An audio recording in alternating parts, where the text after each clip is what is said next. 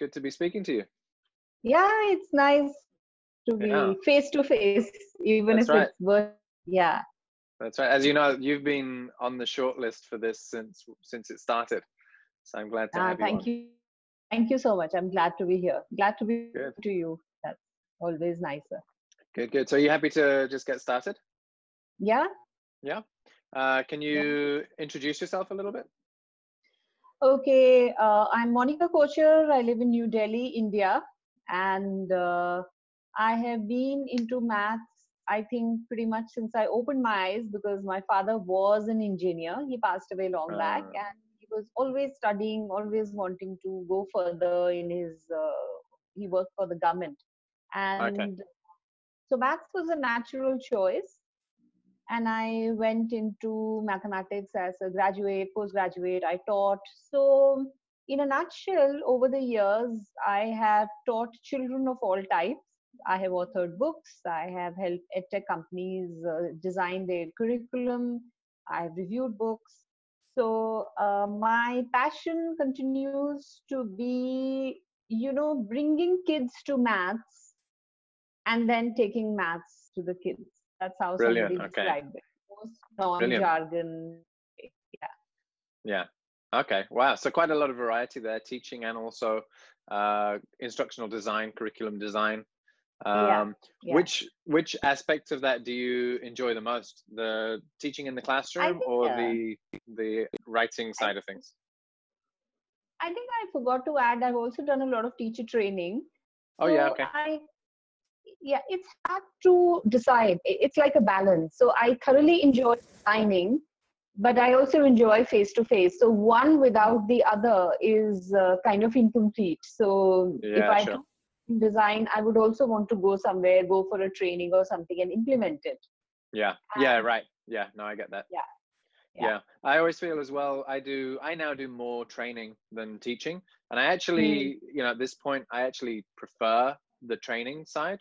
Mm-hmm. If I had to choose one, but I can't. The Mm-hmm. same as you, I can't bring myself to just step away from teaching because every time something comes up in the training, I'm keen to go and Yeah, try it in the classroom.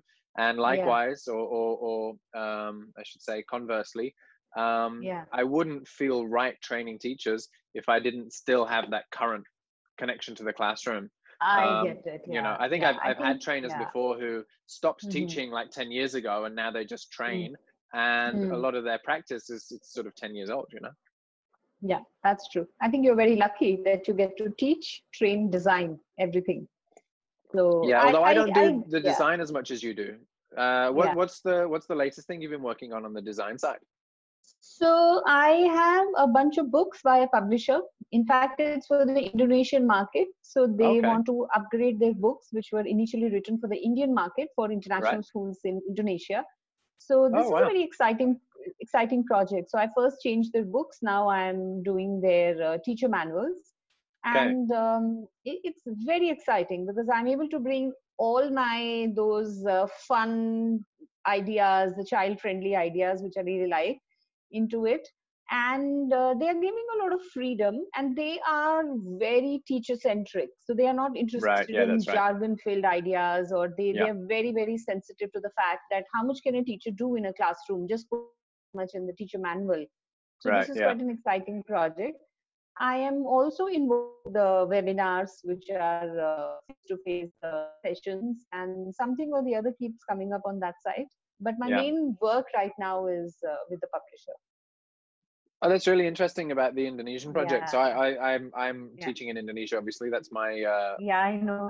my region. So that's really exciting. And Yeah, it's great to see. Well, it's great to know the source of some of these books, because some of the books that have been used here, not just in maths, but across the yeah, board, and in language, especially where I focus, some of the books that are yeah. used here. The dreadful, quite frankly. So it's good to know that they're being Okay, refreshed, and it's okay. good to know who's Yeah, doing some yeah. of it. That's great. Okay, exciting stuff. Thank you.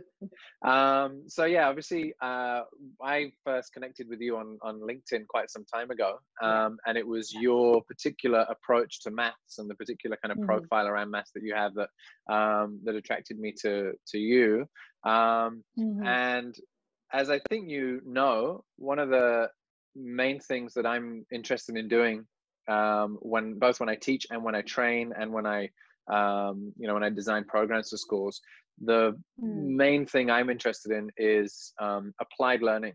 So trying to bring context and application into whatever we're learning. And this for me was something that was growing out of my background in language teaching. So I think perhaps if there is a spectrum, then language teaching is perhaps at one end of that spectrum where it's very, very applied and it's very easy to bring context into it. And as I started to work with teachers from other subjects, my goal was always the same. Whatever subject you teach, you should be able to bring context, you should be able to bring application into your subject. Absolutely. And I worked with, I started off working with English teachers, and then that grew to kind of the other humanities areas, and it grew until eventually I was working with whole faculties in schools, which then included, for example, the maths teachers. And that's where I hit the wall, because my background in maths was not very strong. And I still believed very, very strongly in the core of my heart, my being, that maths could be taught this way too. It could be applied, it could be contextualized just the same as every other subject, but I was not the one who could do it. And I kept coming against these challenges of, well, how do you contextualize this seemingly very abstract thing? And so that's when I got in touch with you actually a while back and said, Monica, help me. So what are your thoughts about this? Obviously you kind of, I think, agree with me on this, the importance of application and context. So what do you think about that in the context of maths? What are your thoughts about it? Both the areas that just talked about, language and context, two nerve centers that you've hit. And both of these are absolutely 100% required in maths, because every time maths has been abstracted, and most of the maths that we are learning, especially geometry, has come from the Greeks, who abstracted mathematics and turned it into a body of. They did that because they found it as a brilliant system of reasoning and analysis. But for a school kid, it's too much. A school kid, while doing convert mixed fractions to improper fractions, or find the third angle of, wondering, why am I learning this? And therefore, that context is sensible. That context is what asks kids to maths. And there are so many, you bring real life into the maths class. You bring a bit of history, why this topic was actually done. Maybe history of exams. And when nothing works, if a kid says, I'm not interested, I'm not going to do maths further, still why do I have to learn? Then I also bring in a bit of brain development, that when you do history, a lot of your logical skills are built. When you do algebra, pattern reading skills are built. So they need to have the answer to their question, why am I learning this? If that question is snubbed, which most of at least my teachers snubbed it for me, and I believe even presently a lot of teachers don't know the answer to that. No, so snub exactly it. right. That's what kills maths. Yes, and every other subject, I think. Yeah. And language, like you rightly said, is the foundation to things. So if language needs to be integrated in maths, and more than that, the methods of learning language need to come in maths. So I agree. There needs to be a stress on vocabulary maths and understanding vocabulary, and there needs to be a stress on writing a math essay or a math paragraph on whatever I learned. And what I discovered, in fact, this was about 2 years ago, when I was with a very brilliant curriculum designer, books that she was designing. I learned that what she told me was that most of the students who do not like maths are linguists. Actually, they're good in language. Right, okay. So therefore, if you bring the maths class, most of the maths phobia is gone. And the books that she designed, finally, they went into the market. And the feedback that came from schools was that when learning from these books, their fear of maths is going. So she had a point there. And I realized that she does have a point, that somebody like you, suppose I'm a candidate for that. Taught you maths this way, that write a story or write a poem, whatever you have learned today, have a page letter to your grandmother or somebody about what you have learned, Yeah. probably your brain would grasp the I'm sure concepts you're right. faster. Yeah. I mean, even when I'm working with teachers, again, whether it's in maths or in other subjects, when a teacher is struggling to get what I mean by context, when I'm talking about context and application, and they're struggling, because for some teachers, and in your training, you must have seen this as well, some teachers are, the idea of context is so alien. They don't even know what we're talking about. And when I've got a teacher who's really struggling to kind of pin that down, I refer to stories, and I say, well, what's the story of what you're teaching? And that's the bit in maths that I found when I can't find the application for maths because I don't have the background, the thing that I can fall upon is, okay, well, if nothing else, let's find the story that we can tell to the kids that makes this interesting. And there are so many things. You talked about the Greek history there of kind of the abstraction of maths, which I think is really interesting. Sometimes, maths teachers will say to me, no, there really is no application for this. This really is just an academic pursuit. And I said, well, at the very least, can't we think of who was the person where, some 100 years ago, who was the guy that, and it usually is a man, who was that man who woke up and said, what happens when I do this with this number? And there's got to be some narrative, some story, something that you can kind of share. And that, I think you're right about that, because it seems that approach comes naturally to me, where the more mathematical approach is lost on me most times. Yeah. You're not the first. Sure. No, I don't think it's any accident or any coincidence that maths seems to be amongst the most hated subjects in school. And I think that's sad, but it seems to be quite true. And I think you're right. There's too much abstraction in maths. And I wonder what you think as well, all of that abstraction, all of that, the bit where once upon a time, the Greek culture decided maths was interesting and fun, and they did these abstract things with it. I wonder, I feel if you approach maths that way with kids for the first time, it will turn them on. But if you can get them engaged in maths to begin with, then they will find that enjoyment in it as well. Has that been your experience? Yeah, that's how a lot of fantastic teachers do. For example, a bunch of teachers I was observing, they gave kids, let's say, a stack of newspapers and asked them that you have to build a bridge using 2 sticks in a way that stick, I should be able to put a 1 kg of weights on it.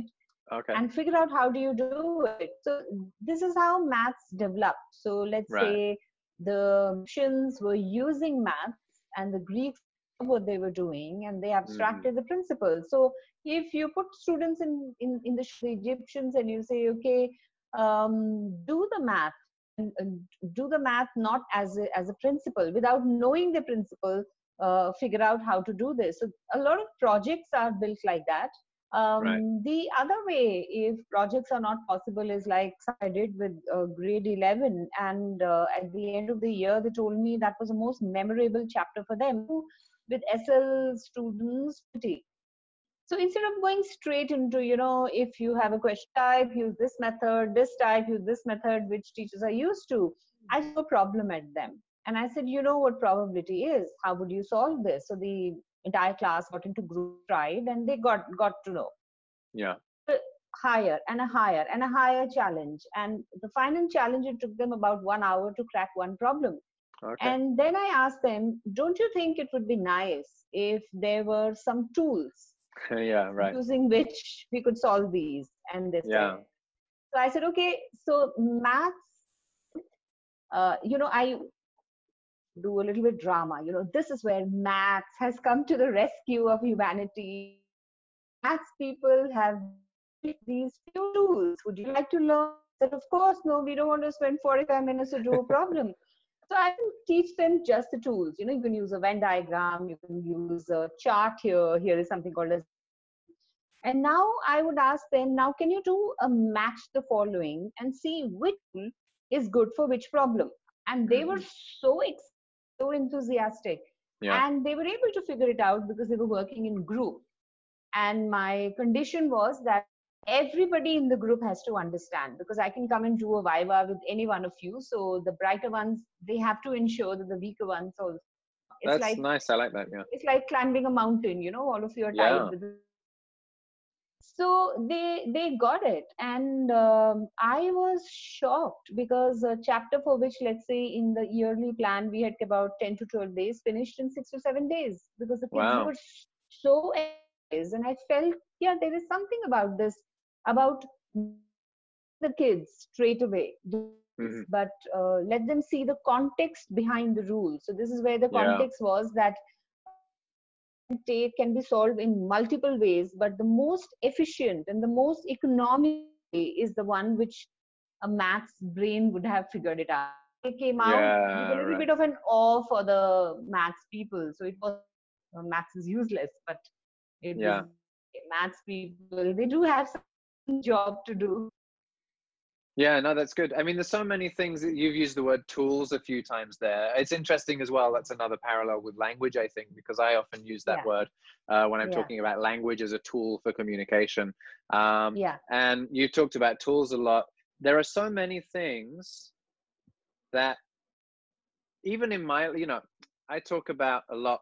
I talk about maths, how most of the things that I learned in maths in school, I've not really used since. And that is true. But hmm, there are also a lot of things that would be more in my grasp today if I had a better understanding of some mathematical principles, true. and not particularly advanced principles, just things that I Yeah, either didn't pay much attention to at school or they weren't presented in that contextual way. Where if a teacher had said to me, hey, when you're 25, 30, 35, you're going to have this, you're going to need to fix something in your apartment, or you're going to need to, work this thing out. And here's the tool for doing that. yeah. I'm quite certain I would have remembered these things so much better than I have. So tools is definitely, I think, the right word for the job. I would differ here because this doesn't work with kids. If you say when you're Right. 30, 35, you will need it, Sure. they sometimes they would say, I learned it at that time. So Sure. Yeah. Well, that's valid. That's fair. kids need a context that makes sense right then Yeah. and there. Yeah. No, I So agree with that. for a lot of concepts, a question could simply be asked to them: who knows this topic? Or whose life would be affected if this topic was not there? So let's say we were doing fractions and mixed fractions, and I just asked who, and came up with a lot of examples. Let's say that or a designer or a tailor, all these people know what mixed fractions are, and because they deal with it in the day-to-day life. So similarly, for any topic, even be differential calculus, it could be right, could be quadratic equations, and you just ask them who needs it. Now, if they don't have an immediate answer, then let's search for it, because Yeah. the bottom line is there is nothing which has been created in this universe which is useless. Right. Yeah, that's So right. there's bound to be some use for it. Like I said, end of the day, if nothing else works, I tell the kids that we need in order to live, and different subjects help different parts of the brain Sure. develop, and maths Sure. is a to chisel out something in your head. Yeah. That I found used to satisfy even the worst of the skeptics were Yeah. Yeah. No, satisfied that that, sounds good. Yeah. Yeah. yes, the maths And is a I, tool to develop your own brain. I yeah, would no, say that's that. true. That's very good. And I agree Hmm. completely about, you said nothing is useless. One thing I Yeah. often say to what teachers when I'm trying to, again, encourage this use of application, I'll tell teachers, Hmm. if you're teaching something, that question that you raised earlier, when the student says to you, why are we Hmm. learning this? And Hmm. often, far, far too often, teachers don't have not just a good answer, they don't have any Yeah. answer. They They've don't just have had, any there's no answer. answer for that, right? Right. As I Clue. tell teachers, if you don't know the answer to that, Hmm. then what you're teaching has no use. And if you're teaching something that's useless, why are you teaching it? But the secret Hmm. is nothing is useless. If you look hard So, enough, if you think yeah. enough, you will find the use. What somebody I somewhere has a use for teachers, this. I call those teachers math murderers. So I ask them in my set, are you a creator or a murderer? And I Okay. tell them the difference. So it actually has given very positive results. They suddenly stop in the tracks. I said, are you creating maths of the kids, or are you murdering it? But I do it in a very, very empathic way. Empathy is the on which to work. So I say, it's not really your fault or my fault if we are murdering maths. It's how we were taught, because our teacher was taught. So Yeah. probably when I was in school, if you asked a question, you were just because the teacher was taught. Yeah. And then teachers, okay, nobody ever taught you why 2 into 1 by 3 is 1 by 6. Why is fraction division the way it is? Can you find it today? Now that questions answer can be found on Google. Uh-huh. So can you go out today? So that kind of gives them, because if I straight away say you're murdering maths, you know very well the teachers will just shut down. But it's Of like, course, yeah. okay, nobody taught you, but now can we go ahead and learn, and then kind of open up and we do something. But it is difficult. It is Yeah. difficult to No, that's said. right. It's sometimes you are up. No, that's right. There's something there, again, that links up with one of the perspectives I often use. You talked about how teachers often learn from their own teachers, right? So if you're teaching something in a particular way, it stands to reason that your teachers taught that way as well. And Very true. I often think that teaching as a profession, there's something kind of unique about teaching, because not many other professions do you learn how to be that thing, how to be the practitioner by being the patient. So if you want to become a doctor, you go to doctor's school and learn from the best in the world how to be a doctor. You don't learn how to become a doctor by being a patient for 12 years, you know. So most teachers really, although they do go to college and they do get training, the foundation of their practice comes from their teachers. And so there's this cycle. So for you, who obviously, approaches teaching maths in a very different way from the traditional approach, what was the birth of that in you? You've already talked about your dad. Was it your dad that kind of brought this to you, or how do you have it? Really, because he was doing very traditional maths. I think that's a very deep perception you have, that the key thing about teaching is that you're learning to teach as you're. So it's like you're learning to swim into water. So that's right. the difficult part of teaching as a profession. I think for me it was the BH, the Bachelor of Education college that I entered. That's the premier college in India, in the University of, it's called Central Institute of Education, or CIE as we call it here. I think for me, and they take only 25 kids a year at the time. This was way back in early 90s. Used to take only 25 kids in one batch. And for a lot of who are alumni from that college, CIE created us. So it's the professors there. It's the passion with which they work. It's the way they would go into life, to philosophy of it, to tools to teach and admin. So the entire passion that they had was transferred to us. So by the time, and CIE, what they do is, it's a 10-month course, and in the second week, you classrooms, go teach. So you are doing 3 days a week, and 2 days you are assigned a school. You have to go inside, and your supervisor, they're observing you while you're trying to teach. So the professor that I had, Professor Krishna Kumar, he's a very, very respected name in India. He was our supervisor. So I would say he was the second person I would say, who I still remember after my first trial class, end of which I thought, I'm no good. I should not even be into this course. And I saw his notes in my lesson plan notebook, and he had written the was, "You are a born teacher." And I was like, wow, what is this? So for me, it was when I entered the first classroom that I felt this is my calling. This is what I want to do. And I was child-centric right from the word go. And it was a trainee, which I trained and chemistry, and I majored in maths. And I remember a student had asked me some question about chemistry, and I didn't know the answer. And I actually went back to my professor, who's a chemistry professor in the university, and I went to her. So it just became very natural. And because I was very young, the kids were more like friends, and they used to ask questions very freely, and I would go and look for answers. Yeah. And that whole process brought this me. Even I remember I had to teach square root, and square root symbol is like this. And I started thinking the symbol this way. There has to be, and I actually went into history and I came to know it came from the symbol small r, and r during the turned into a symbol like this. So it was a lot of fun Wow. for me.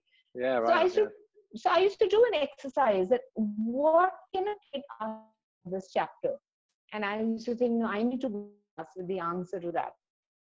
And the Wow. more Yeah. I did, the more fun teaching became, and the rapport with the kids developed. So it was like one thing feeding to the other.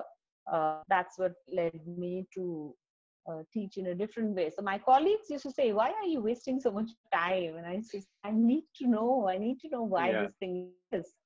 Yeah. And the school I started teaching in had another school on the same campus, Mirambika. Miram teachers who had all the answers. So was surrounded by teachers in my school around, which had the answers. So that also kind of added to it. But by and large, it was that if a kid asks me a question, I need to have the answer. If I don't Yeah. have Yeah. the answer, I used to say to them, okay, give me and I'll get it for you. Yeah. And I taught for about 20 years, and I ever did not go back because kids, they remember. She said 48 hours. So That's if right. you're not there by 47 and 9 minutes, they'll come searching for you. Yeah. So That's right. I Yeah. went back, and then over the years, I started thinking, let me figure out myself, question can they ask, and I will get an Yeah. answer. Yeah.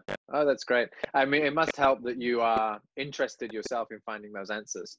Yeah, Obviously, you became a maths teacher and I became a language teacher. I think it's no surprise that those are the subjects that we are particularly interested in. I didn't yeah. really enjoy much of school. I didn't. There weren't many subjects I particularly enjoyed. I wasn't very good at most subjects in Mm-hmm. school, but language was the standout subject for me. And not only was Mm-hmm. I good at it, but I really enjoyed it. And so when I Mm-hmm. teach it now, like Mm-hmm. you, it's something that I enjoy learning about. And every time a student asks me a question that I can't answer, I'm excited to find out Mm-hmm. the answer with them. Yeah, I think there's a lot of parallels there. Yeah. It also Um, helped the community. I worked in some very progressive schools, so right. community was also very helpful in that Yeah, way. good. I teachers, if they are in the right community, that makes a lot of difference. No, that's good. So I was going that to ask you was that question. So tell us a bit more about that. Some of the schools that you've worked in where this has been embraced, and if you've had any schools where perhaps it's not been quite so well embraced. okay. So my first school was where it was not very well embraced. It was a CBSE school in New Delhi, a conventional exam-oriented school. So while the school has a very empathic ethos for the kids, sheer size and the number with about 2,000 kids, and a very traditional structure rooted into it, they haven't really embraced it fully. But they gave other teachers the full freedom to figure out for herself how to do it. So Right. I switched to alternate education because I could not handle the sheer of maths that traditional education attracted. Right. And India, at least at that time, was God. Like you've got to be good at it, otherwise what will you do? Especially for boys, because boys are Right. in maths. And Right. I was fighting. I was fighting the parents, fighting the colleagues, and although my students did very well, I award for best results with all my creative methods. But I felt that this is not the where it can be practiced. And so I moved to a very local school called Mirambika on the same campus. And Mirambika is the opposite. So they have no exams. Right. Okay. Basically move with your own pace. And that's where I kind of created and I invented a lot of ways of teaching. Good. Yeah. Because for me, the goal was very clear. Kid needs to move forward in maths and move forward with. So I would see what's the way is what's coming in the way that my lesson is not good enough. Let me improve it. What's coming in the way is the kid has a very low self-esteem because I'm kids language, I suck at maths. Then I need to work on self-esteem. Yeah. I need Right. to figure out why is it low. for example, a girl came to me and she would say, I'm so bad at maths, so bad at maths. And so I told her, look, you make maths the center of your life. Your life to be in the center. Maths needs to be on the edge and contributing to it. So Good, yeah. when they heard things like these from a maths, that it's okay if you're bad at maths, that Right. real difference. And so I found that times the stress of wanting to do good in maths dropped, and they actually did better. So that was for all of us a big success. So I moved to education. I moved to a school called, I went to a school which is run on the ethos of J. Krishnamurti, South of India. Yep. And that is another, you can say, explosion for me, because that is completely based on relationships. So I learned how, through the sheer of relating to children, they will do anything. So, and after be open for me. So I worked in an IB school in Gurgaon and in north of India, in New Delhi. And that's where was my international explosion. So I'm in touch with the community of international education. And that was completely mind-blowing when I went to Google to see exactly how creative maths can be, and the whole way of bringing multiple intelligences in. So, and school where I worked in, Pathways, gave a complete freedom to innovate, to explore, to figure out your answers. So they also have a very children. So while it was important that the results sync, but priority was that, kid needs to grow with a healthy sense of self-esteem. That made a lot of sense. That's started getting freelancing projects, and I was teaching and freelancing both side by side. And then things moved. I teacher training, and then I finally decided, okay, maybe let's quit teaching for few. I thought, let me just take a break from teaching. But it's been 7 years. I still miss it a little bit every day, but I haven't really felt like going back to it full time. I think some will, either online teaching or offline. I will probably just go back to the kids. Yeah.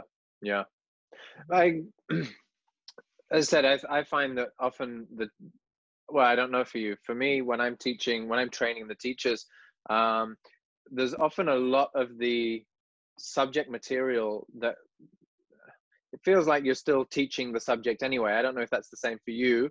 For me in particular, because I'm often teaching, well, especially when I'm teaching language teachers, I'm teaching English teachers, and I'm in an EFL or an ESL environment anyway. So maybe the English teacher is not, perfectly fluent in English anyway, even though they're an English teacher. So I'm training them in the teaching practice, the methodology, but often I'm also helping them understand the subject perhaps a little bit more deeply than they do. And I wonder to what extent that might be the same for you as well, because even with maths, you always kind of assume that when somebody chooses to teach a subject, it's because they are strong in that subject. But I know I've definitely seen, even with maths, where perhaps I thought that this was only true in the languages, but I've seen in maths and in other subjects as well, often where a student might ask the teacher a question and the teacher doesn't know the answer, and it's not a especially deep question, it seems to be a fairly shallow question. It just seems like the teacher hasn't really mastered that topic that they're teaching as much as perhaps you would like them to have. So what's in perhaps your experience being in India in particular, or just generally speaking, what have you found working with teachers? What's their level of maths mastery? Are they usually where you'd expect them to be, or are they still kind of perhaps below the performance in maths that you'd hope for? Okay, that's a great question. So here, teachers are divided like into 3 categories: primary, middle, and senior, and CIRT, TGT, and PGT. So I find the teachers who teach grade 6 upwards, their maths concepts are very steady. They know it. They know the math. They know the rules. They know how to solve the problems, probably better than me. It's Right. the how, why, what, where Yep. that seasoning, as I call it, is what's completely missing in Mm. most of the teachers. Although there is a very sizable number of teachers who are themselves in progressive schools, and they are very different. In primary, because anybody can be a primary teacher in most of the schools without being Yeah, a I see. subject. So there are a lot of primary teachers I have met in my training, actually themselves maths phobic. Right. And a lot of times after training, they say, my maths phobia has gone. Okay, So that's good. it's in primary that I have often encountered teachers who wouldn't know the concept or who wouldn't know the why behind the sometimes are making a mistake because it's not really their fault. They don't want to be there. And Yeah, in yeah, yeah, several schools, in primary, especially in grade 1 and 2, one teacher handles all the subjects along with an assistant teacher. So they don't want to be in the maths class. They would rather someone else deals with it. They're very uncomfortable themselves. So there you could find teachers who have a conceptual issue also. But all in all, I have seen it in maybe just about 10% of the teachers. yeah, But grade 6 upwards, they are very solid yeah. into Sure. they Okay. can. Yeah, that And makes sense. as you go up, they get even better and better, and Yeah, they can solve pretty much any problem under the sun. yeah, sure. No, that makes That's sense. my That makes sense. experience. Yeah. Another area that might be different between us, again, we talked a lot about some of the similarities and the crossovers between maths and language. Another area that I suspect will be different. As a language teacher, I've done quite a lot of teaching adults. So again, this is not Yeah. just, training teachers and the language issue comes up. This is, Yeah. students who are adult students learning English. I presume you've not done as much of that as a maths teacher, or do you No, teach no. maths to adults? Not really. No, I haven't had to. I don't think there is, I think there is only one organization in India, the IIT, Indian Institute of Technology, and there are a couple of very experienced teachers who do refresher courses for teachers for Yeah. maths. Okay. Right. And, Yeah. but they are very few. I haven't done those. And those are again refresher courses where they go deeper into the research, what's the present research happening, Right. Right. I see. because like you rightly said, we assume that if you're teaching an examination class, then you must be knowing, your concepts must be themselves very, very clear.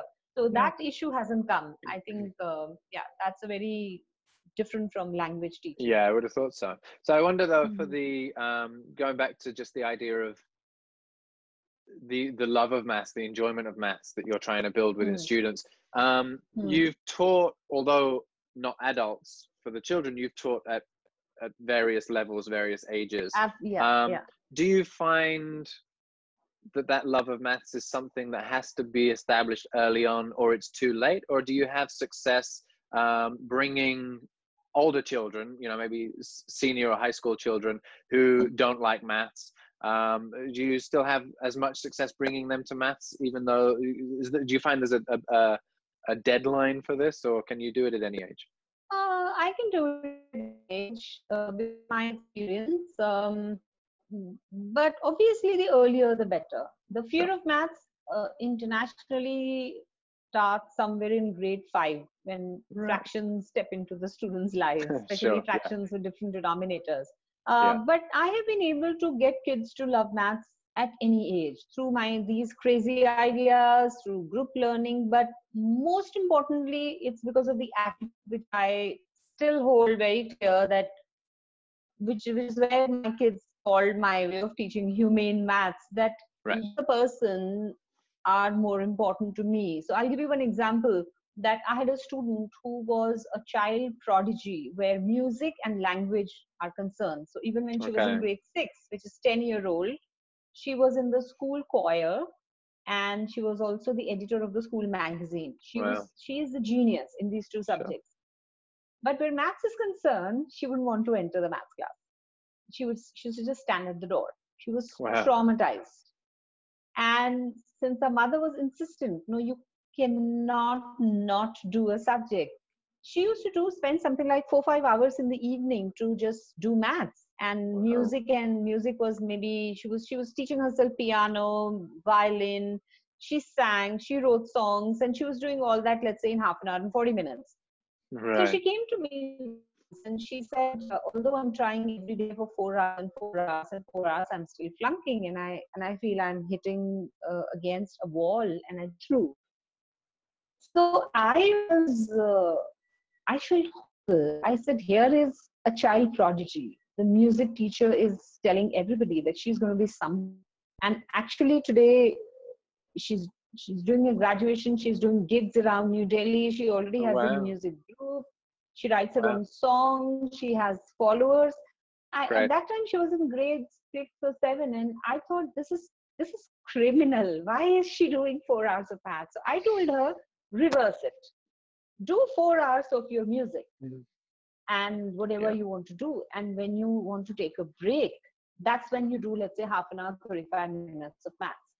And it was as if, her face was a bulb lit up inside her. She was so happy. And that's how slowly her barrier towards maths started dropping, little bit more, little bit more. She started feeling interested in the class. Then one day I told her that I've heard that a lot of math goes into making of music. So can you Right. maybe explain to us how does it Sure. happen? And she was very short. She took a chair, stood on it. We didn't understand anything, whatever she said. She was talking about fractions, Yeah. simple fractions, complex fractions, harmonies, and we didn't Right. understand anything. But we were so focused because we were like, wow. We were like, how much she knows. We were like Right. wowed by her. Yeah. Yeah. Just mesmerized And by her intelligence. totally. And the turning point came, this is where the crazy whole brain projects work so well. Turning point came when I gave them project of design a maths magazine. And I said, you need to design a magazine, and I gave them whole list of criteria. It should be price, it should be understood by grade 5, and pick any 4 maths concepts and develop a maths magazine complete with advertisements and everything. And that's where I came to know her skill in language, because she I submitted see. to me something which was done on Adobe, 13 14 pages, which Wow. I sent to the school principal, to the director, everybody under the sun in the school. And I said, please, wherever you meet this girl, pat her on the back for the brilliant work that she has done. The school marketing team put it on the school website because they said it's just such brilliant piece of work. And that Wow. girl was shocked that I am being praised in the maths class. Yeah. Right. Wow. So more than her, you can imagine the resistance to the maths class completely fell. So this is what I Sure. mean. A kid has to come to maths. Yeah. Right. Bringing the Then kid to the only maths. I maths. like it. Yeah. Yeah. Yeah. No, I So like that. these are the things because of which I don't think. I think I became a teacher in pathways in my IB school. My reputation became as a teacher who can get phobia maths out of any kid. So if any Great. parent came to the principal with kids and said, "My kid is so traumatized," blah blah blah, and the principal would say, "I have just the right classroom for you for your kids." Great. So I was able to do that.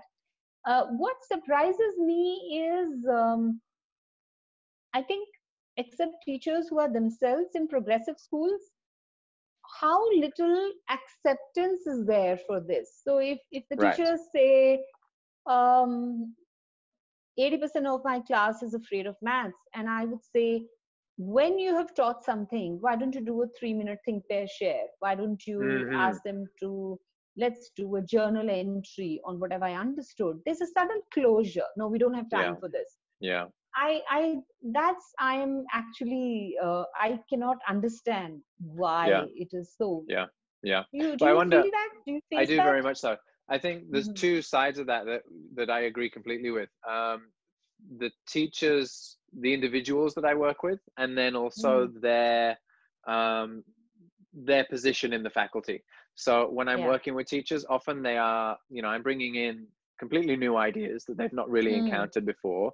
Mm. And there's often a rejection of the new ideas. And you Yeah. said not Yeah. time. You're right. That's Mhm. often the argument is we don't have time for that. And my Mhm. my kind of fundamental response to the time argument, because it's, I think, the most ubiquitous argument, and it's kind of Yeah. true. There's a truth to it, at least, that teachers don't have Yeah. a lot of time. The one thing that teachers Mhm. all around the world can agree on, I think, is that there's just not enough time. Mhm. But what I find, once you open yourself up to a lot of these strategies, Yeah. they're saving time. They're, you know, it feels like you're adding Absolutely. something Yeah. new. So it's, okay, well, I already Yeah. do this and you're asking me to add something. Yeah. And a lot of the time the strategies are not about adding something, they're just different Yeah. ways of doing something. And often Yeah. they're Yeah. saving time, they're time efficient. And so, but it's hard to present that, you know, until it's been demonstrated, until you can Hmm. show them.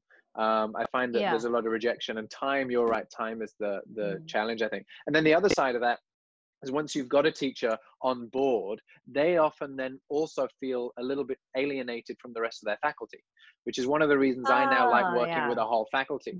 So now a lot of the Mm-hmm. time I'm working with the whole school. Mm-hmm. And although different teachers get on board, you know, Mm. more or less quickly, or if I'm Mm. working with the whole faculty, they can kind of all Mm-hmm. share an understanding of what we're trying to achieve Mm-hmm. together. But what I find Yeah. when I do training where I'm working with one teacher, or you know, I've got a Mm. group of teachers from 5 different schools, Mm. each of those teachers goes back to their school, and then they come to Mm-hmm. me and they say, my school doesn't have time for, they won't let me try Yeah. it, you know. And that's another challenge that I face. You're right, because that's something which I faced in all the schools that I worked. The colleagues, they can't stand that one person is moving Yeah, ahead, being more creative, yeah, appreciated, kids are liking. So while the heads were very supportive and the heads of yeah, department or the principals, but that kind of ostracizing does happen. So the yeah, kids love you, the parents love right, you, but exactly. your colleagues look at you as why is she working so Yeah, hard to yeah, make yes, that's it. Yeah, something loving? yeah, And the second thing, you're very right, is in a demonstration, because I have seen groups of teachers completely closed to an idea. Then I would say, okay, let me go into your class and show you how it's right, done.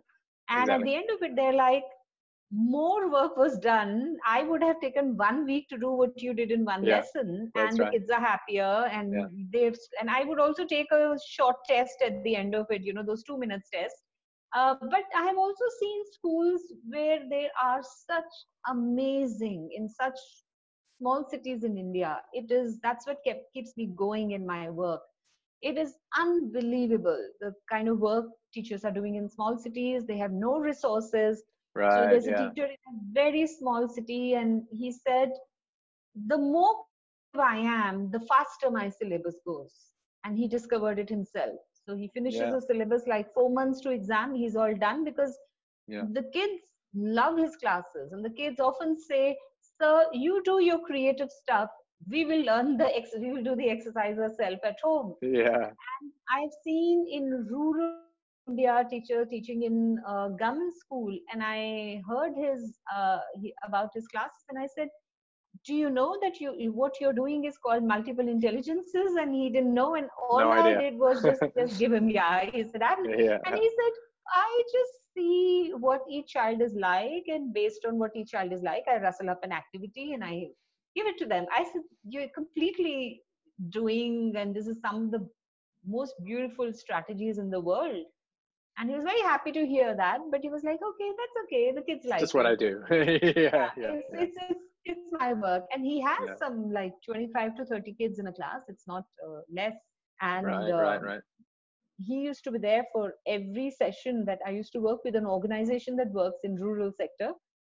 He used to be there for all the sessions, even if Yeah, he had right, to take a leave from school, because he said, no, I get something. And then he's the one yeah. who came back and said, I tried compare share with the kindergarten kids, and it worked very well. Great, They were also great. talking to each other. So Yeah, great. I think that's my muse. Yeah, that's amazing. And again, you know, it's great when there's an environment that supports it. Going back Mm. to what you said about the ostracization, I think Yeah. there's two, at least as I've seen it, there's two sources for that. One is that I mean that it's two forms of threat. It's a sense of threat, I think. Mm. One is that this teacher becomes the favorite teacher, and all of the other teachers don't like that. They don't Yeah. like that Yeah. this person is the favorite teacher of the students. The other thing I think that worries and that causes the conflict is that, and something that I always try to make clear in my training as well when I'm working with teachers, is the goal of my training, the goal of the work that I do, is to make the teaching more efficient, the teaching more effective. Essentially, the Yeah. learning is easier, but it's not easier as a teacher. You've got to work harder to do this. I'm not pretending that I'm giving you less work. It is harder. You have to, surprise, surprise. If you want to do a better job, you have to work a little bit harder. And so when you've got teachers who are willing to go the extra mile and work harder, sometimes I think the other teachers look and say, we're going to get in trouble. You're making us look bad because you're doing all of this hard work that we can't. Or we may be expected to do the same. Exactly. So Yeah. that, I think that might be what it is. Yeah. I think you're right. Yeah. That I have faced a lot. So slowly the teachers start looking at you like, it's like Jonathan Siegel, that story. So why is she different? So there would be more teachers. I think in every department in school, there is at least one person who tends to get ostracized because that person is going the extra mile to do something different. That's what I've seen with many teachers in the schools that I've worked. Yeah. No, I agree. I was going to say something then. I can't remember. It'll come back to me. I wonder though as well. That with anyone. Yeah. That's good. I wonder as well. You talked about the importance of the community and the school. We talked about the schools that you work in, the community. You also do instructional design, so you're writing programs and you're writing materials. I wonder what role you think the curriculum plays in this, this problem of kind of maths phobia. Obviously, the way that the teacher is teaching is a very important part of this. But what about the curriculum? Do you feel that the curriculum closes some of this? That's a great question. I think it plays a huge role. That if the teachers had something ready, probably there would be less risk. Because if teachers had a ready reckoner and a certain freedom, we've got two things happening in the education management industry with schools, that there are some organizations who are doing curriculum design for the teachers, but it has become very prescriptive. Right. Yeah. Either the organization who sells it to the school says, okay, we are going to come and see how your teachers are doing it, and they've got to do what we are telling them because our curriculum is based on this education is. And obviously, it's not going to work fully because teaching is a very present moment exercise. Right. The other organizations are organizations where they say that, okay, here is a ready curriculum for your teachers to use, but this is our suggestion. And if the teacher wants to tweak it this way or that way, that's okay with us. So I think it's just, if the second kind of curriculum works well, and that was the community support that we got in the IB school that we were working in, where the HOD used to say that I want your lesson plan, but I don't care if you change it fully in your next lesson plan. I just tell me, did you change anything or not, and why did you do that? That's all. So the IB made me more and more reflective, because the heads would say every good teacher would tweak the lesson plan a little bit. Right. Yeah. That level of freedom. So along with curriculum, that certain autonomy to the teacher. I think that's what works. That's what works best. So if you give, let's say the IB school gave us laptops and Wi-Fi, and that's enough, because there are so many open source material available. Sure. Yeah. Which I think.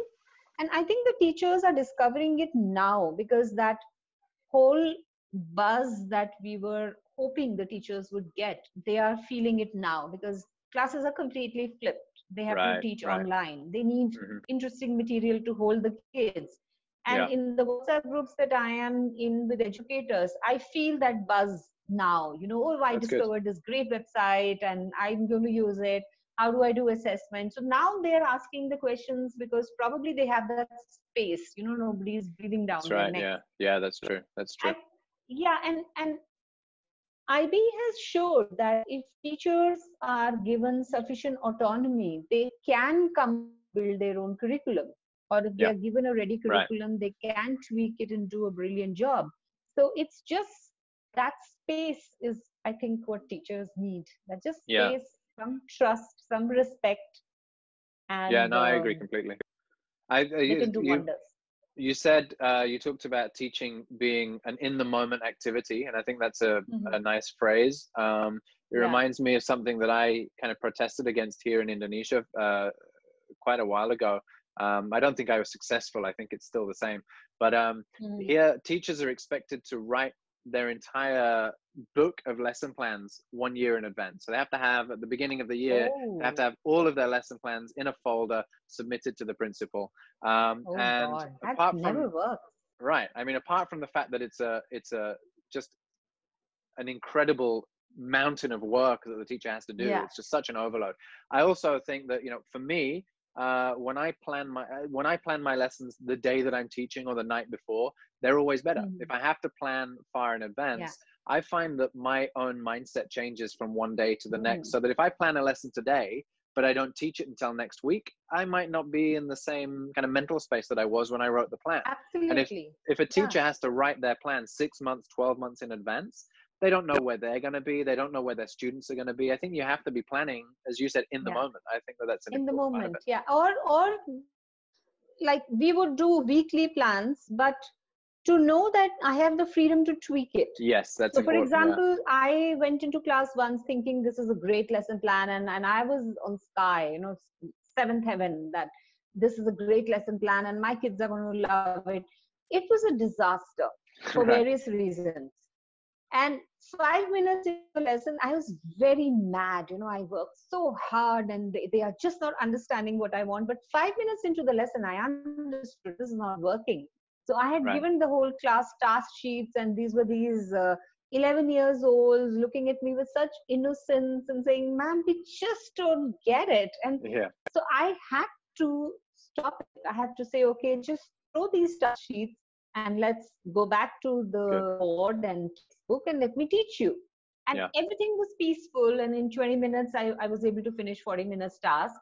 And my HOD, she loved it. She That's said, good. I loved it that you had the present moment sense or the common sense to just drop what was not working. Good. Yeah. So I Yeah. think what I always feel is while so much attention is going to children, so little is going to us. I think a school needs to be seen as a learning community. If we Yes, are I agree. differentiating learning for kids, we need to differentiate teacher education. I agree. Yeah. We Yeah. cannot Yeah. say every class will have a smart class and every teacher will do. I mean, there may be Hmm. teachers who do not want to do it, let's say now. Maybe they need 6 months to do, like first time when I was shown a smart board, I was frozen. I was Sure. like, what is this? And they gave me a pen. They said, write on it. I was absolutely frozen. I said, but I don't need it. I have a laptop and Wi-Fi and a projector. I don't need a smart class with Sure. ready content into it. Yeah.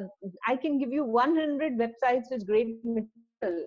For me, Yeah. it was important that fluidity of content was important, and a smart Yeah. class with its ready content was like, I know I can't do it. So to have teachers also, that I think teacher education needs to bring in differentiation Yeah. in Sure. the training program for Yeah. the I agree. teachers, Yeah. I agree.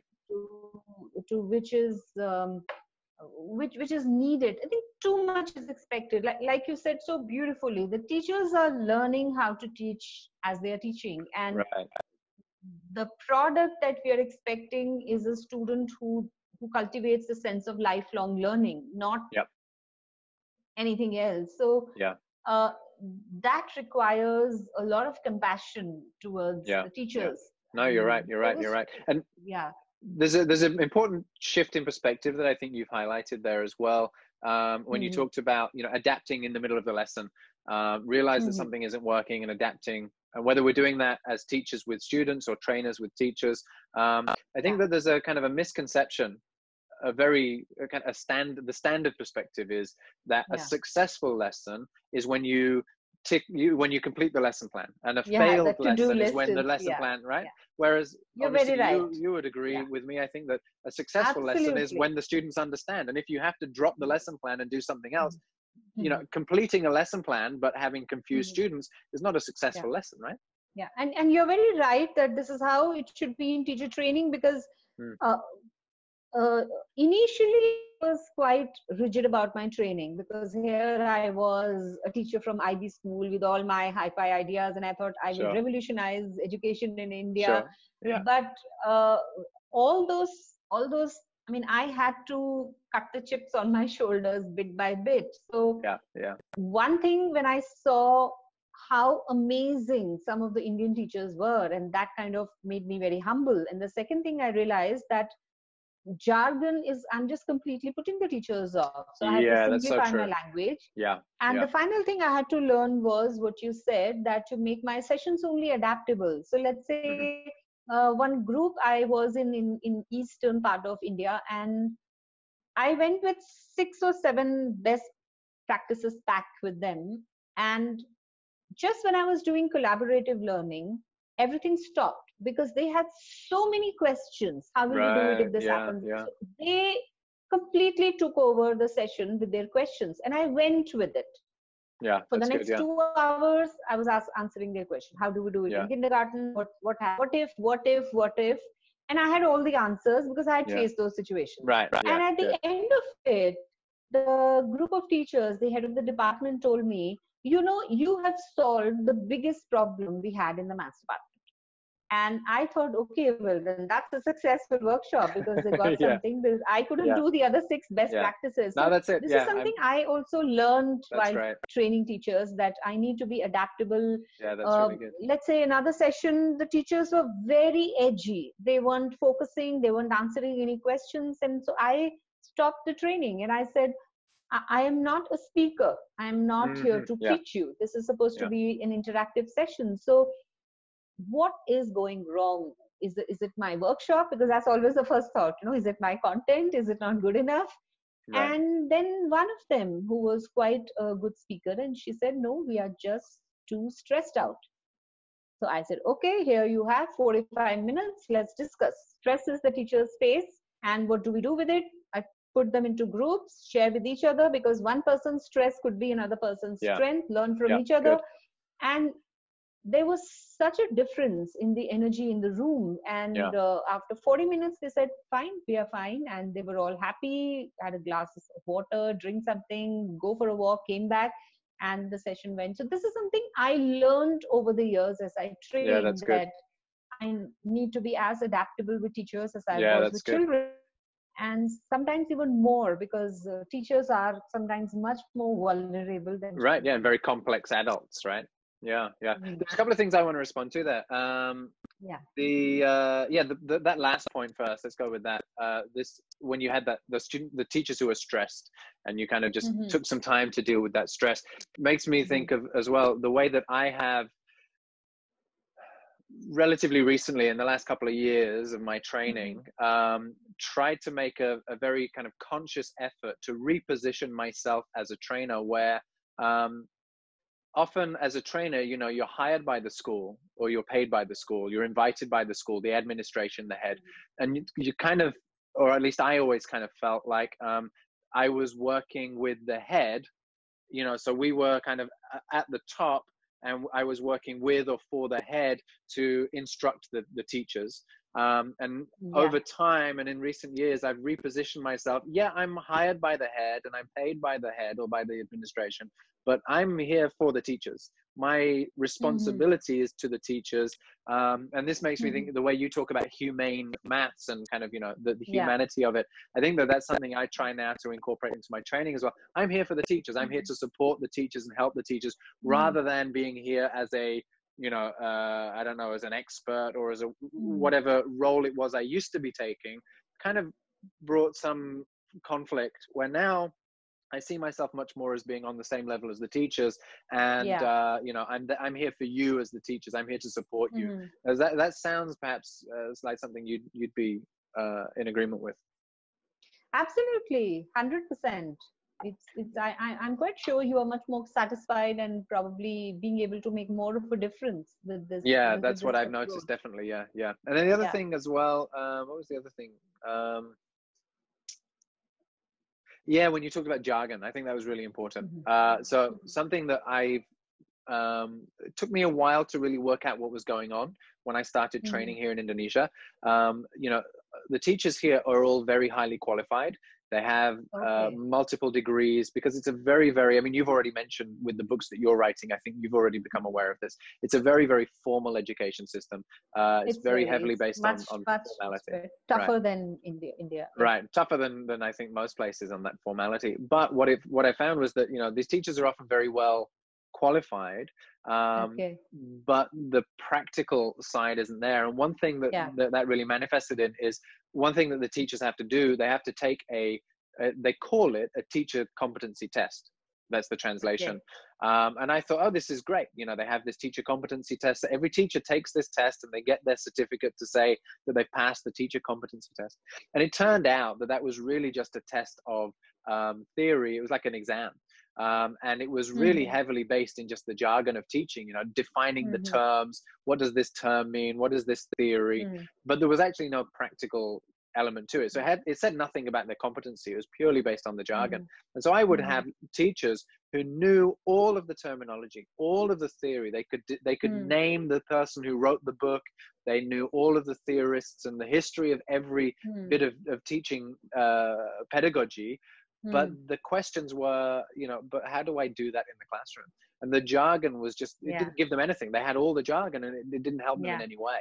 And stepping away from the jargon and moving towards the practice was an eye-opener for so many of the teachers, where they'd spent years and years and years studying teaching, but they didn't actually know how to teach. That's sad. Yeah. Another question I had for you as well, talking about the curriculum. I really liked what you said about or differentiating between a prescriptive curriculum that just says, you know, here's the content and here is what you must teach, and then the difference when you give teachers the autonomy to kind of adapt. So you've given them the guideline, the curriculum is a guideline, but the teachers have the autonomy to adapt. So I wonder how you're building that in. You mentioned at the beginning of the call that you're working on this series for teachers here in Indonesia, and you're now at the stage of writing the manual for that. So how are you incorporating that idea into the manuals, the teacher guides that you're writing? How do you think about that autonomy? Yeah. So this is actually inbuilt in the design that they have given to me. So this is a very unusual, a very innovative design. So normally I don't do content writing anymore. I do more of review work or trainings or COVID finished one on-site project for me where I used to go to schools and actually sit in the classroom and work with. So this is the design that the publisher has given to me. They themselves didn't want those very customary, ancient type of lesson plans where, you know, you basically tell the teacher what to do. Because they discovered, as I think publishers really have the pulse of the schools, and they discovered that that doesn't work, that teachers don't really go by it. And they have given me the design where I need to just give my ideas on, okay, how would I teach, or how should this be taught? And they have just given me some elements that I must include. But that's very nice. So they have given me a lot of freedom to design it. So let's say they have given me a set of 15 elements, and they've said, look, 3 should come in every chapter and all 15 should be there in the book. So their design is very logical. They don't want things to be there. You know, for example, some designs are, there should be, let's say, something for the special needs students in every chapter, or there should be a misconception in every chapter. So they haven't created a rigid design like that. They're saying wherever anything comes very naturally, let it be. Plus they are very open to my ideas. So as I told them that sometimes maybe in a teacher's manual, we should give teachers a choice that you could do it this way. If you can go outside, if you can't go outside, you can do it this way. You can do this task using paper clips, but if that's hard to find, here is your. So I'm giving constantly choices with complexity and simplicity, and they're very open to that. So it's I think it's a publisher who knows. That's great. I mean, I can say without any doubt at all, that's exactly what the teachers need here. Something that, you know, you're giving them. Yeah, that's it. It's feasible, it's plausible. You're giving them the flexibility, but also the guideline, because what I found is, again, in my experience, it was important for me to find the balance between allowing creativity, but also scaffolding towards that creativity. Because again, teachers are coming from a background where they don't really, they don't know what's available to them. And so it's not enough to say, you're free to do what you want, because they go, well, I don't know what to do. Then and you so don't know finding the pathway in the middle, I think, and it sounds like that, what you're putting together is finding that balance very well. Yeah. And here I will add here that even the prescriptive lessons are very helpful to a certain kind of teachers. So like Sure. Okay. somebody who worked in a company where the lesson plans are very, very prescriptive, he said it helps to bring teachers from negative to at least 0 or 1. So those Yeah, teachers that's who right. have That's true. never done anything except chalk, board, book, and here is a formula and do the problems, they at least come. But at some point, whenever the teachers start feeling the discontent, the school heads need to be open enough to recognize, okay, now my teachers are moving from They're ready for the next. Yeah, that's prescription, so good. Yeah, absolutely ready for the next. And some school that's heads so I good. know who do that. So they, a friend of mine who took over a school, so initially she brought in the prescriptive environment and Hmm. she used that to build up her teachers. But in 3 4 years, when she saw the teachers were responding very well, and they were feeling very edgy and Yeah. suffocated in the prescriptive environment, she discontinued the curriculum that she had bought, and she took over. And then she found that she was able to do a balance. And teachers are so different. You know? If she has, let's say, 6 maths teachers that I work with, they were at 6 different levels. Yeah, I'm So sure. Yeah, she's good at differentiating. And so the that's good. prescription also helps. It helps to a certain extent. And Yeah. after that, No, the that makes teachers sense. need some space. Yeah. Yeah. No, that makes a lot of sense. That's good. Good. Yeah. Good. Good. There was something I wanted to ask then. Okay. No, I can't remember. But I'm very, very excited about the way you've described those books. That sounds, as I said, that sounds like it's really finding the balance that's Yeah. needed. I'm enjoying it a Um, lot. Yeah. yeah, no, that's good. That's good. And I think that that's an approach that would be valuable again in other subjects as well. What I've found more and more over the training that I've done, as I said, I started training language teachers, and Yeah. what I found over time was that it seemed to be a standard opinion that the way you teach one subject is specific to that subject. So this is the way that you teach English or languages, and then that's special for language. And what I've basically been doing over the years with my training is taking these principles that work for language education and seeing, trying to bring them into the other subjects. And it's, again, the way that you've just described your approach to the math curriculum there is something that we should be seeing in all subjects, I think, across the board. We should. It's a lot of fun. It's a lot of fun too, because that's when you actually understand that there's no subject that is standing on its own. No, they're all connected, interconnected. Absolutely. So it's a lot of fun too. That's a part of teaching that I miss. This whole working with other teachers to kind of bring everything together. I don't think a curriculum has as yet been developed which kind of brings this element. No, I agree. Mm-hmm. No, it's something I'd like to see more of. Brilliant. Okay. Do you think there's anything we've missed, Monica? Do you remember the question that you had asked, or have you forgotten? No, it's gone. I don't know. It's gone. Maybe you can put it on LinkedIn when you get it. Yeah. No, I think this is pretty much okay. This was quite good. I learned a lot about how Indonesian teachers work. I should be able to use it in my project and understand, okay, these are the minds that I'm writing for. And it's good to know that they are trained, they are educated. Yeah. And I'll be very happy to keep talking with you about that outside of this if you want. Yeah, You reminded me what my question was. So you are making your videos as well, your regular. Yeah. Do you make them every week? I've seen quite a few. Do you make them weekly?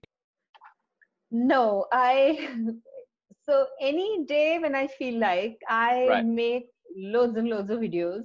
Okay. And then I take my time in editing them, and I schedule them all on YouTube. I see. Videos are done till January 2021. They are kind of done. So wow, that's amazing. I'm not able to do it daily. So the day that creativity strikes and a topic strikes me, this is a topic I can break into small pieces. That's when I do. So I do it in bulk and I schedule it. So it's all right. Okay. So I wonder what you found. Obviously, I don't know when you started making those videos, but when I look at them now, I see that you're getting engagement from, I'm here in Indonesia, and I see you're getting engagement from all around the world. What have you has that changed any of your perspective in any way to be now part of this more international community where you're getting feedback and comments and questions from around the world? Totally, That affected you in any way? totally, absolutely. When I put up my first video, I have my bunch of ex-students who are like my buddies, and I reach out to them whenever I have some query, and I sent it to 6, 7 of them, and I said, "How is it? How is it? Please tell me." And when I put it up on LinkedIn, I didn't go back to LinkedIn for a whole day. I was like, "Oh my God, I Yeah. hope there was one like to it." And Yeah, then I yeah, went back, and it was like 35, 40. So wow, yeah. I think uh, it's really great. I think this is something I actually would like to do for the rest of my life, which is to put out one video, and maybe in future I'm thinking of doing free YouTube lives where I just share Oh, yeah, everything wow. that I know with people, Yeah, and wow. it'll save me the bother of making a video and putting it up on YouTube. And a live has Yeah. its own appeal. So no, this has been pretty incredible. I mean, I didn't expect people writing messages to me that we got ideas, we got tips, and teachers saying, and most importantly, even if a single teacher writes that, "Hey, idea to do this in my classroom, it seems worth it." Yeah, right, absolutely. I think I do have a long way to go in the videos, but I'm sure I'm going to keep doing it and keep them maximum 3 minutes, individual Yeah, videos. right, right. So that's been quite a pleasant surprise for me that it's That's great. kind of working. So far, so good. Great. What I'll put a link to that, to your YouTube channel in the, along with this video. Is there anything else? Oh, that would be great. Yeah, of course I will. Is there anything else, anywhere else people should come and find you, or anything else you want to include links to or references to? It's my blog. I think mainly it's a blog and the YouTube channel. So blog is where loads and loads of lesson plan ideas are there, and great. loads and loads of articles are there. Earlier, Great. I used to put them on LinkedIn, but now I'm focusing on putting them on the blog, and I put one link every Saturday on LinkedIn. So Oh, it's like that's good. Saturday Yeah. is a blog, Sunday is the YouTube video post. Nice. Good. And yeah, these are the two things I'm going to focus on, and probably for as long as I can. Good. Thank Well, you. hopefully Thank you so anybody who's much watched this will come and have a look at those. And yeah, great. It's been a pleasure talking to you, Monica. Thanks yeah, very much. same here. It's always a pleasure talking to language teachers, because you have such perfect expressions. So things we would probably take 4 sentences to say, you would probably say it in one brief succinct sentence. So it's always a pleasure. Great. Thanks a lot, Thank Monica. you. Thank you. And have a good rest of the weekend. Yeah, you too.